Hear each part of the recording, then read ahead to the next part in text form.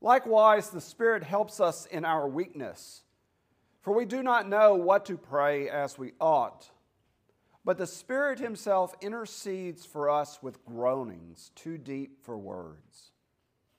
And He who searches hearts knows what is the mind of the Spirit, because the Spirit intercedes for the saints according to the will of God. And we know that for those who love God, all things work together for good, for those who are called according to His purpose. For those whom He foreknew, He also predestined to be conformed to the image of His Son, in order that He might be the firstborn among many brothers. And those whom He predestined, He also called. And those whom He called, He also justified. And those whom He justified, He also glorified. What then shall we say to these things? If God is for us, who can be against us? He did not spare His own Son, but gave Him up for us all. How will He not also with Him graciously give us all things? Who shall bring any charge against God's elect? It is God who justifies. Who is to condemn? Christ Jesus is the one who died. More than that, one who was raised, who is at the right hand of the God, who indeed is interceding for us. Who shall separate us from the love of Christ? Shall tribulation, or distress, or persecution, or famine, or nakedness, or danger, or sword? As it is written, for your sake we are being killed all the day long. We are regarded as sheep to be slaughtered. No, in all these things we are more than conquerors through Him who loved us. For I am sure that neither death, nor life, nor angels, nor rulers, nor things present, nor things to come, nor powers, nor height, nor depth, nor anything else in all creation will be able to separate us from the love of God in Christ Jesus our Lord. Amen. This is the word of God for the people of God. Thanks be to God. So I don't know if I put an image of this or not in there. I hope I did. Nope, I didn't. One of the most amazing things I got to witness in my time, what happened in November 9th, 1989. Does anybody remember what happened on November 9th, 1989? Was anybody alive besides me on November 9th, 1989? No?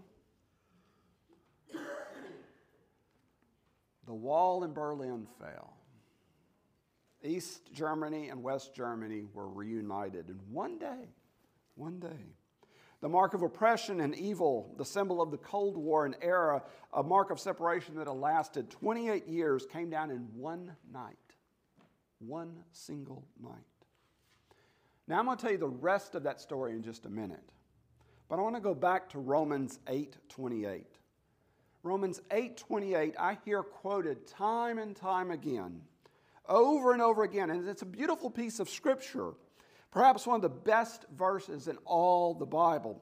We know that all things work together for the good of those who love God. Isn't that beautiful? Who are called according to His purpose.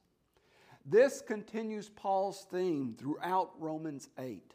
God is unbeaten, and God has unbeatable love for His creation.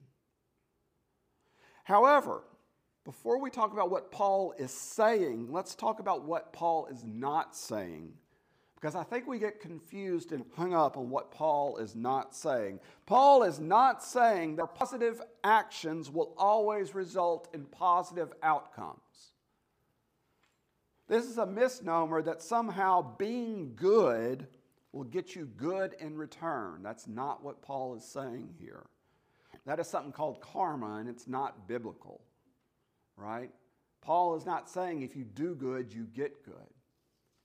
Paul is also not saying that all things that happen to God's dearly beloved people are good in and of themselves.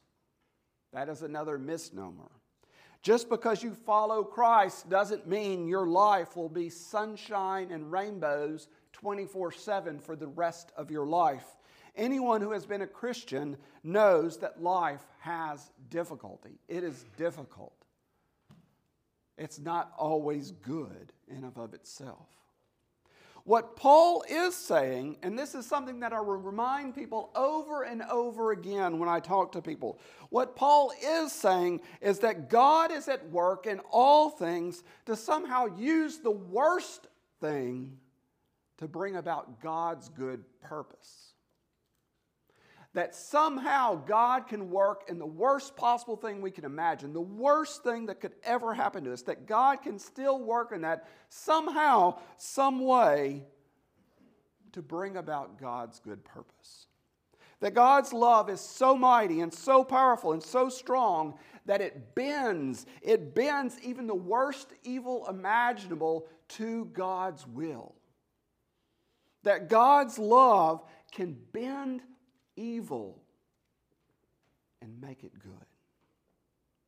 That ultimately somehow God works in whatever circumstance we find ourselves in to bring about something beautiful out of it. That somehow it enhances our own wellness. Now, I've talked to many people, and in the moment, you can't see how something so bad, something so evil, something so wrong can be used for good. But somehow, Paul is saying that God can work in the most dire of circumstances. That even then, God's love is still working.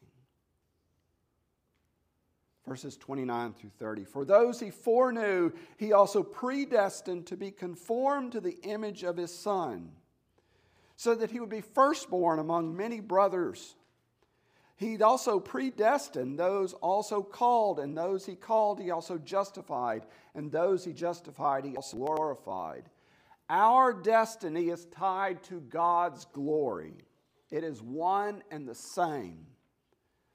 So many people get bogged down in the words foreknew, predestined, called. But there's something bigger going on here. I want you to see who is at work in this passage. It's not you and me, right? This is what Paul is saying. It's not you. It's not me. We are not doing this. God is doing this. There's something bigger going on here. Last week I talked about Genesis 1 and how Genesis 1 is being rewritten by Paul. If you go with me to Genesis 1:27 real quick. This is what Paul is doing. He's rewriting creation with the new Adam. Jesus 1:27. So God created man in his own image. This is key. He created man in his own image. In the image of God, he created them. Male and female, he created them. Again, who's working here? God is working. God creates man in his own image. The image of God, he created them. Now we know the rest of the story in Genesis, there's a fall, and that image is corrupted, is broken, is shattered, right? But in verse 29 in Romans 8:29, we get this. To be conformed to the image of his Son. Paul is saying, your image is being rewritten again, being recreated again in a perfect image. Just as Jesus Christ is perfect, we are being remade, redrawn, recreated in Jesus' perfect image. Glory. God works in our brokenness for his good, for his glory. Because of his love, God is working in our own brokenness to change our broken and shattered image, our painful image, into Jesus' perfect image. God is transforming people into Christ. You are becoming like Christ. Verse 30, God also calls, justifies, and glorifies. Again, are we doing any of the work in any of these? Or any of the verbs on us? Right? I see zero action that we're doing right here. Zero work. God is calling. God is justifying. God is glorifying. God is the one who is doing all this. Not only is God helping us to become more Christ-like, He's also calling us and justifying us and glorifying us. God is the one who works, not us. This is why Paul isn't worried about anything that might happen or standing in the way of God, because nothing can stand in the way of God. Nothing stands in the way of God. Nothing can stop God. What can be against us? It is God who justifies. It is God who glorifies. What's going to stop God? Nothing. God is so determined to transform His adopted children that God would let nothing, including the crucifixion of God's only Son, for the sake of us all, block His work. Nothing will stop God. So Paul is insisting in Romans 8 that God's sovereign love isn't irresistible, it's also self-sacrificial. That God gives Himself because He loves us this much. Nothing can stop God from transforming evil into good. From working through our mess, from working in our brokenness, from working in our lives to bring about His glory. I tell people all the time, I don't know the end of the story, but I know who does. I know who does. God does. God does. Now for what I didn't tell you about the wall. On the night of November 9th, 1989, massive crowds surged to the Berlin Wall.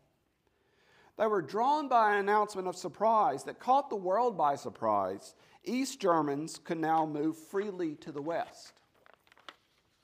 The wall, the infamous symbol of a divided Cold War Europe, seemed to be falling. But here's the rest of the story.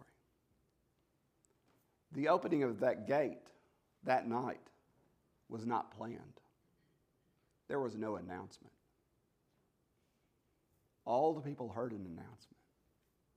There was no announcement.